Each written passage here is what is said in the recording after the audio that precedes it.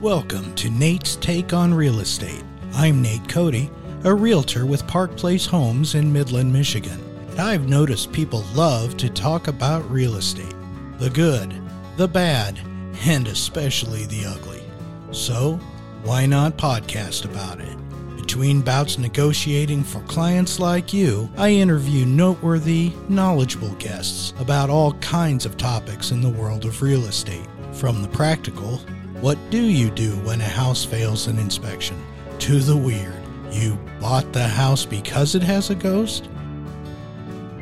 My guest today is Cheryl Levy, eternally linked by marriage to another friend of the podcast, Larry Levy. Cheryl is an institution in her own right, giving of herself for years in both the Grace Dow Library and Midland Public Schools.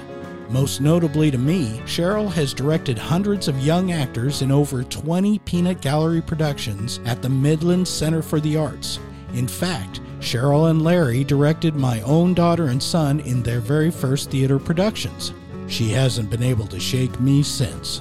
Currently, Cheryl continues her directing work and is also a storyteller for a local business, the Levy Connection. Today, I talked to Cheryl about the history of her 18th century farmhouse and its layout. But really, we are drawn here to explore the doings of Pearl the Ghost, whom came with the house. Pearl has been with this property far longer than the Levy family, and in the future I will interview others that have experience with this mostly gentle spirit. Please join Cheryl and me on Nate Takes on Real Estate. Well, hello, Cheryl. Hello, Nate. How are you today? Keeping cool inside. Yeah, it's a hot day out there. It's kind of nice up here on the hill in the house. So people know that I've already done an episode with your lovely husband, but we want the real story today. But at first I wanted to ask you for your description of your house, if you could do that. Well, it certainly is unique in this town.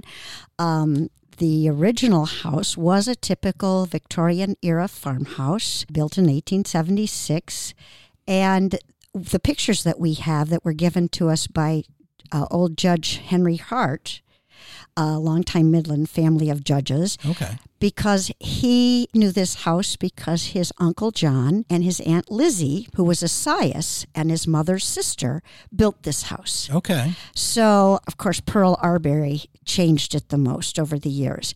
The main entrance is now on the porch, and it was closed in when she added the porch style that in 1925. So she changed the entrance to the side porch and added the porte-cochere and carport that you see now. But you enter into a long living room with very, very high ceilings, wood floors, lots of oak trim with the French doors and the beveled glass. I'll take you upstairs, but before I do, after the second time we were in the house before we made the offer for it, I went home to Brown Court and said, I know where every piece of furniture is going to go, which Larry told you. Yeah. But I also said, and the piano's going to fit in at the foot of the stairs. And many people thought I was crazy. That piano's not going to fit there. That's right. And the piano was lifted up on ropes and fits at the foot of the stairs and will stay with the house forever and ever. Absolutely. I will go upstairs past the original stained glass window, the round window that was built with the house, and you can see it in the pictures of the house. To my left is what was once a bedroom, but I turned into my office and is my theater room. We have lots of pictures and memorabilia of all of our plays in there, and it's where I house my puppet collection of over 100 puppets because of my storytelling business. So that's my office. Next to it is our master bedroom on the west side of the house. Across the hall from it is what we call Bunny's room, our guest room, and it's filled with family antiques and pictures of our families, Larry's grandparents, and it's filled with antiques from my family. Okay.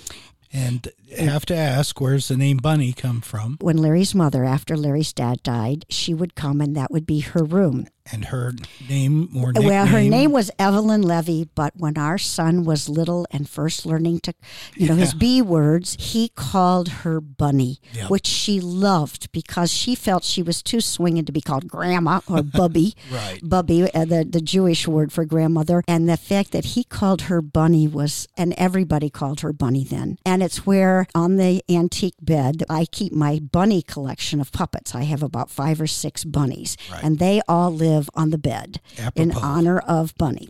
Then down the hall is a bathroom which the Richies redid when they lived here, and they put in a skylight.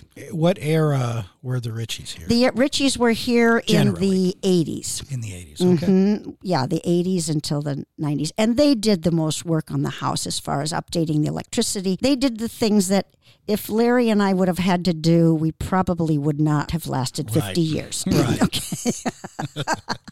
But the Richies put in the bathroom, which we later then took out the fiberglass shower unit and put in a tile walk-in shower so that when we're geezers, we didn't have to climb in the tub. Sure. And besides, I have a claw-footed cast iron tub in the main floor where I take my bubble baths. So, there you go. And then there's a small room at the back of the house that is Larry's office. And when we moved here in 1990, the trees were low enough that he could see me walking across the Midland Center for the Arts parking lot on my way home from the Grace A. Dow Library. Okay, yeah. He could actually see me in the parking lot. Yeah. Now you can't because the trees are so big 22 years later. Sure. Did you guys plant any of these trees or they were? Yes. Because they couldn't have been mature then when you were here. No, the pine, of course, here. the pine trees in front, the cedar trees and everything. But I think a year after we moved in, Larry went to County Extension and got 100 white pine seedlings. Nice. And healed them in. Next spring, there were quite a few left. He wanted to have this family tree planting day and got my daughter to help. But I refused. I thought I had other things to do in that yard. Yeah. So, but now we have beautiful, beautiful 21-year-old white pines on the property. So he planted those trees. So, but back then they were young enough that he could see you walking at work, which is, I don't know how many, maybe 300 yards from here. If that. Yeah. Mm-hmm. So we are steps away from the door of the Center for the Arts, and we can actually walk it faster than we can drive it. I can imagine, because you have to get out on Eastman. Exactly. Yeah. And I would bike to the library all the time. Now, if you go from here to the library, or can you go back here? Is there a pathway through or anything, or is that a secret? Well, when we first moved in, I went to Doug Chapman and I said, we just bought the Arbery place and I'd like to put a gate in. I see. And because Paris, she had cement blocks and they would climb over the cement blocks. Well, so I talked to Doug and he said, I'll ask Mr. Dow, because Herb Dow is still alive. Oh, okay. The, son and the head of gardens and stuff. Years went by. And Mr. Dow died, and then I was no longer working at the library, but we were doing lots of stuff at the center, so went ahead and put in a gate. Doug was furious. Sent us two really nasty letters about how dare we do such a thing. Yeah. Oh, well. Yeah, I believe better to ask forgiveness than permission. That's right. That's right. And the other people at the center had no idea it was there. Yeah. So it's down in a gully, but it's great. It's great. So we let people use it. Nice. It's just a little local secret. It's a little local secret, yes.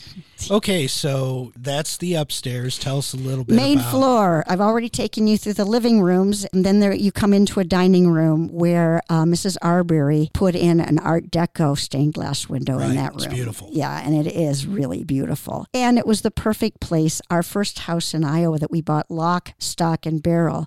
One of the things hanging over the faux fireplace was a huge mirror that's like 4x5 or something like that with very gilt, and we brought that with us. And there's a Pearl story connected with that. Oh, you mean the woman that lived here and did a lot? Yes, Pearl Arbery. I will take you into the kitchen, which was redone, and we've redone it a little bit with its floor. And it still has a farmhouse vibe. Oh, definitely. Yeah. Definitely a farmhouse vibe to it. Yeah. Off the kitchen is an open pantry and a bathroom that the Richies redid and put in this beautiful claw-footed tub. Painted the base of it hot fudge brown, and the house was painted in a corally pinkish orangish, that they called Pearl's pink.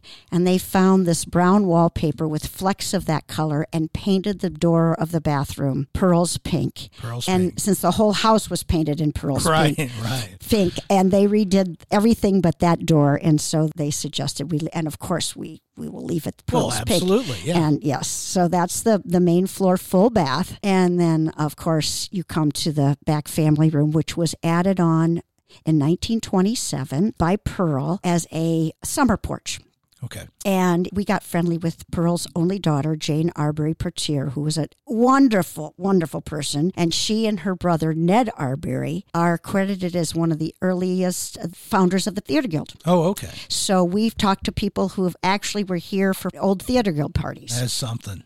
In this very room, Jane Arbery Portier graduated from Midland High School in 1927. Okay. So her graduation party was held in this room. First of many, many parties over the years. And Jane was such a neat character. She and Cleone DeLude from across the street and another girl became Midland High's first cheerleaders. Oh, okay. When they were in high school, they dressed up as clowns and led cheers at the Midland High football games. Okay. And we got friendly with her, and she gave us pictures of the house and loved to come over and tell stories about her parents.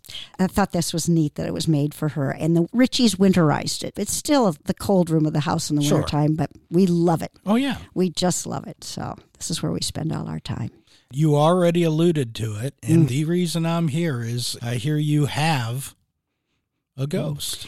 In May of 90, we would be closing on June 2nd, and my parents were visiting, and Larry's mother was visiting from Rochester. My parents came from Marysville, Ohio.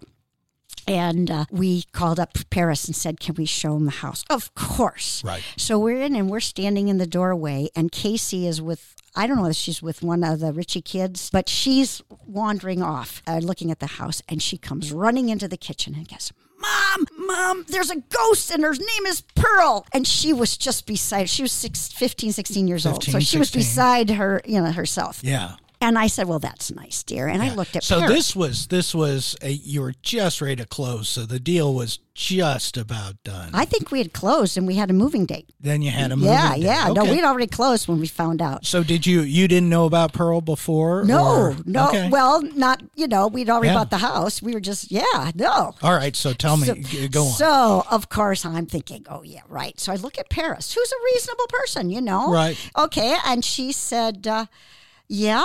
We think we do. Well, have you ever seen her? That's the first question everybody always said. Have you ever seen her? No, we've never seen her, but every once in a while something will happen and there will be unusual circumstances, noises usually, and you say, what's the matter, Pearl? Settle down, and she quiets down. Well, of course, being a storyteller, it's a great story to have a ghost. Absolutely. And they named it Pearl because Pearl lived here. She loved this house. Yeah. She was here until the 70s when they were digging something in the backyard, a cistern. And the story goes that she fell in and was there for a while. And then her family moved her to King's Daughters. Oh, okay. Okay. And no, I never met her. You never met her? No, but I've heard, of course, stories from Ritchie's gave us a newspaper interview that they did with Jane in this house. Who was her daughter? Her only daughter. And she told stories about how her mother was her father's second wife. Andrew Arbery was married before and she died apparently. And he was 20 years older than Pearl. Right. And her father was the one, I believe, with the insurance business, the Arbery Insurance. So your daughter, right, she must have been told about Pearl and came running in. From Stephen or whoever was home of the Ritchie kids and was thrilled. In fact, so thrilled that she insisted the night before we were to move in on June 2nd, she and a couple of her girlfriends slept. Her room was going to be the garden level guest suite downstairs. I'm going to ask you, I'm all about the truth on this.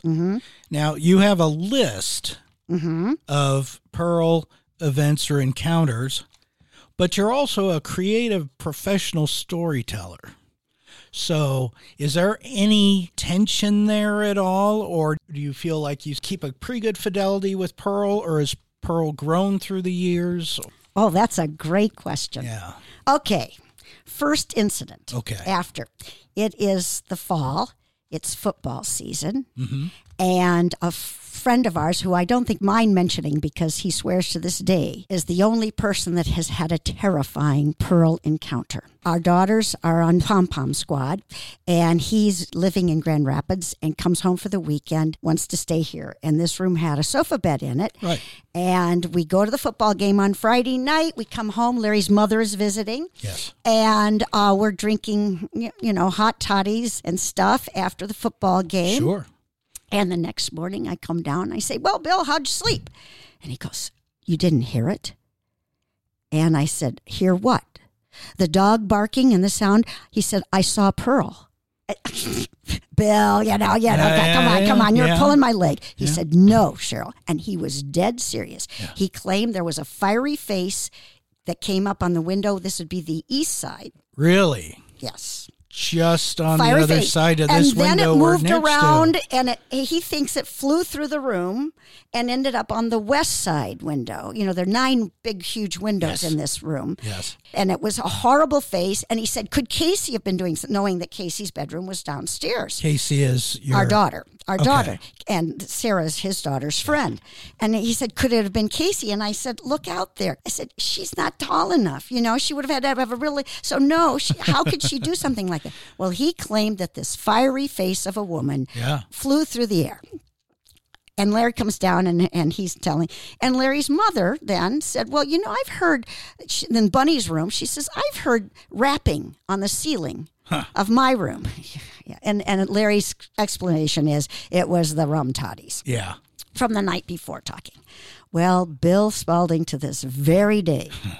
He even brought his grandchildren over to see the house where Grandpa saw the ghost. The flaming woman's The flaming woman story. The flaming Pearl story. The flaming Pearl. So we're laughing it off. Yeah. Casey comes home from school the next day because Bill had picked up Sarah and they had breakfast together. She comes home from school today laughing and saying, everybody at school is talking about the fact that Sarah's dad saw Pearl and she was scary. And I'm laughing. Yeah. So a few weeks go by, football season's over, and I go out the front steps one morning, and there's crepe paper and a sign wishing Casey good luck at the pom-pom competition. Yeah.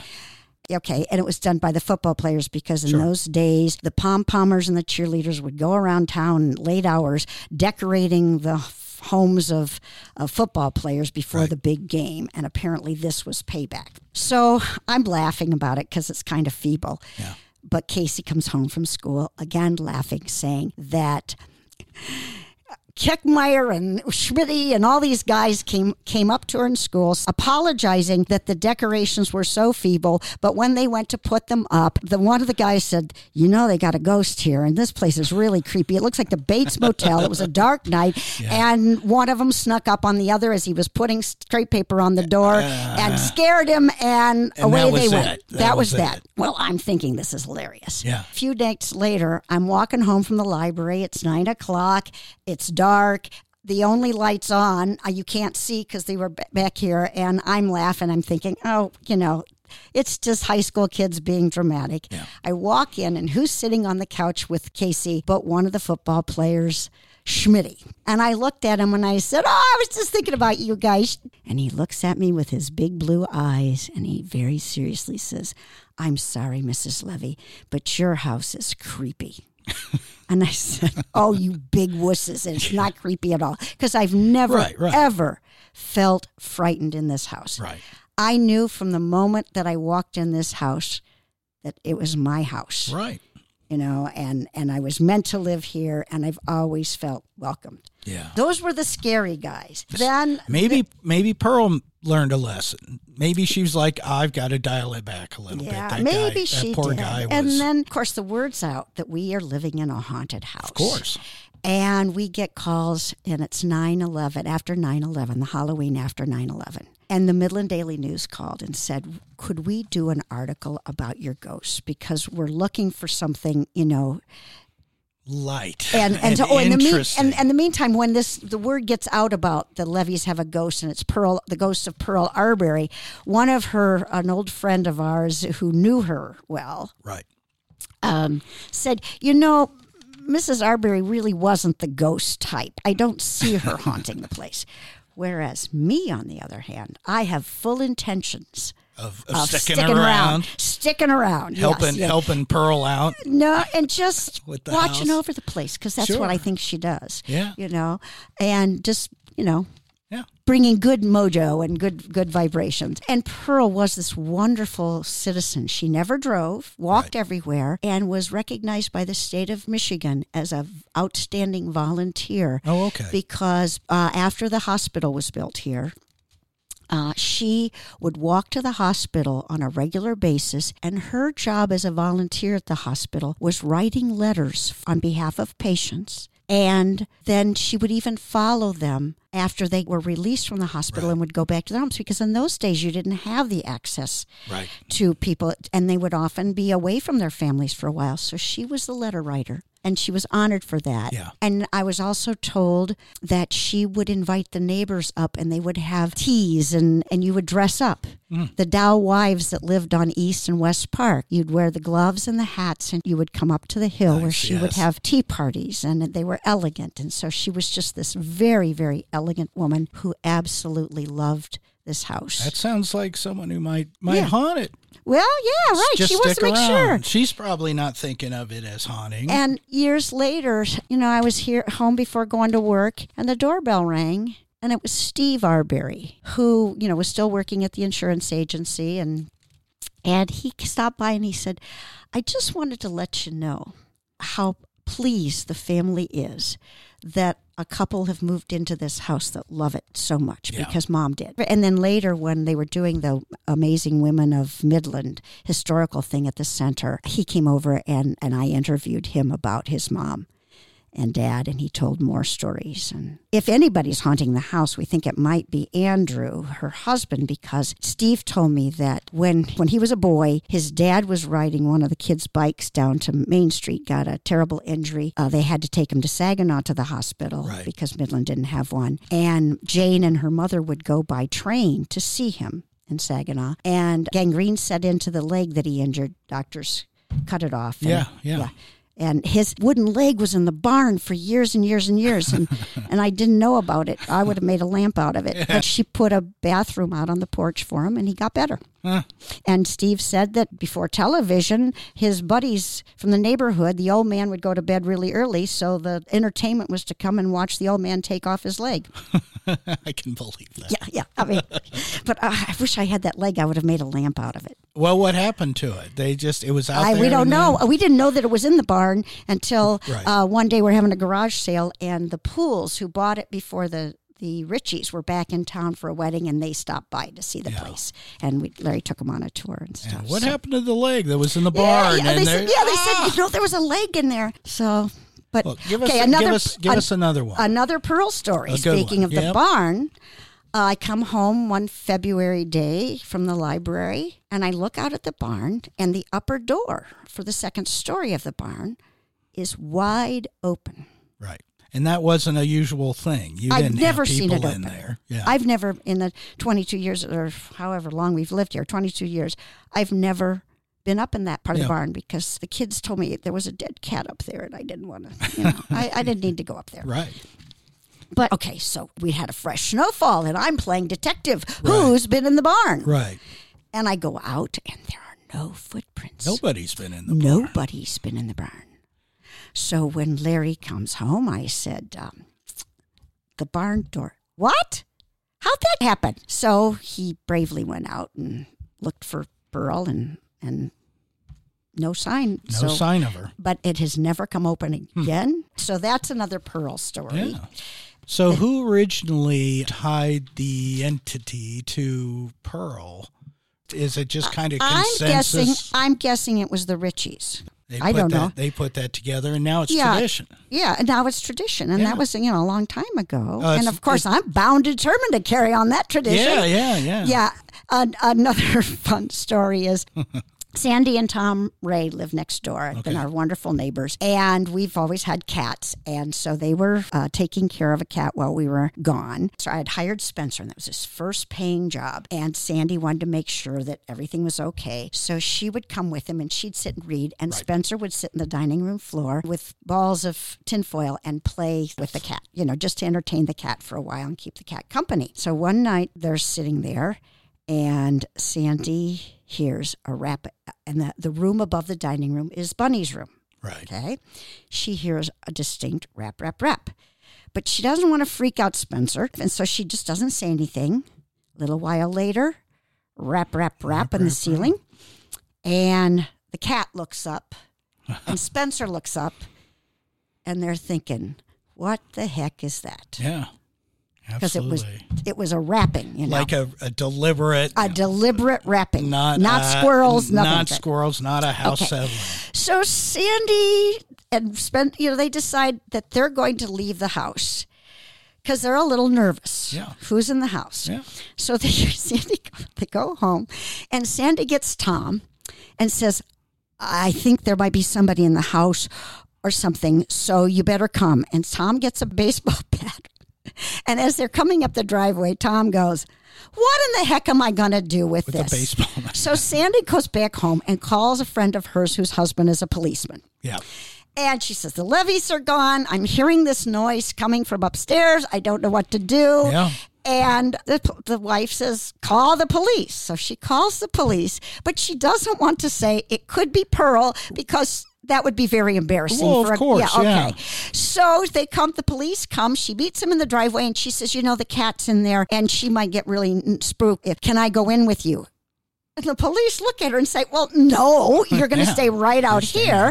So they go in the house. They search the house, upstairs, downstairs, and all around. They go outside. They're looking around. Yeah. Nothing. And she's not about to tell him that, well, it's probably Pearl. But of course. Right. And Sandy's a third grade teacher at Woodcrest, and I sub a lot at Woodcrest. Yep. And it was a great story. Yeah. In fact, I've told so many Pearl stories that sometimes I'll walk into a school and then I'm greeted in the hall with, hey, Mrs. Levy, how's Pearl? Yeah. And I say, she sends her regard. And then, Mrs. Levy, are there any new Pearl stories? So, it's always fun with that. Well, it's living history. I mean, there's just a thread through history.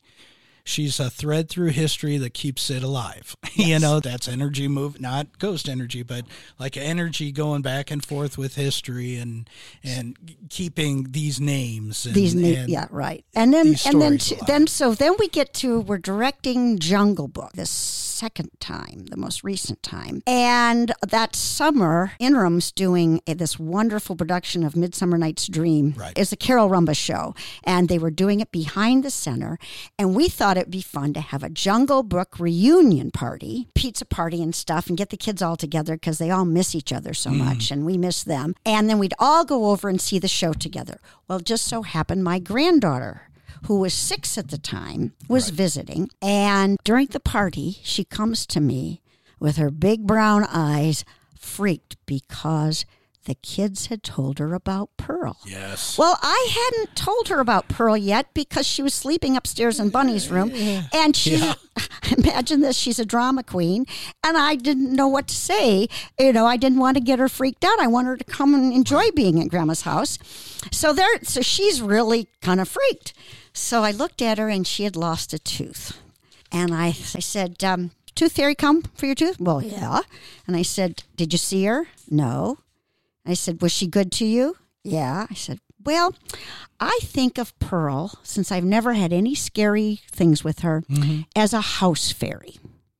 She watches over the house, but she sort of takes care of it. Wow. And that was it. And so I think, kind of in a conclusion, that I think of Pearl as a house fairy. Yeah. And we get along just fine. Oh, and we've also had, when the paper did something, then there were people that wanted to come. We've had Delta students that stayed overnight in the garden level guest suite so that they could try to commune with her. During cast parties, the kids will go down in the garden level and they will turn off the lights and have flashlights or candles. Absolutely. And they try to commune with Pearl, Oh, sure. They try to get her to do something. And of course, then one kid will sneak up on the others and scare the heck out of them. And it's just fun. Oh, yeah, it's absolutely. It's just fun. And sometimes when I'm telling Pearl stories at school, there will be this, there's no such things as ghosts. And so they like the house fairy thing, Sure. That is an explanation for them. That they can That handle. a spirit of love and welcoming. Right. And Larry was having a poker party one time and the doorbell kept ringing. And he'd go try to catch him. You see somebody playing ditch doorbell. Never saw any sign. The lights are on. The driveway's pretty big, and so that was his big thing. But Yeah. He didn't bring that one up. He just said, well, that's mostly Cheryl's. yeah. That's what I do, is we do stories. Thank you so much, Cheryl. Oh, thank you, Nate. It's been fun. This was wonderful. Yeah. Thanks so much for joining us today. When you need a realtor, give me a call at 989-600-4214. Together, we'll get it done with both professionalism and a little bit of humor. Let me know if you have a topic you'd like me to cover on this podcast by dropping me a line, or even better, stop by and see me at Park Place Homes at 1007 East Wackerly, right here in Midland, Michigan. And for all you Facebookers, you can find me by searching for Nate Cody at Park Place Homes. And don't forget the A in Cody. It stands for, what a good realtor. Keep your eye on the market, and I'll see you out there.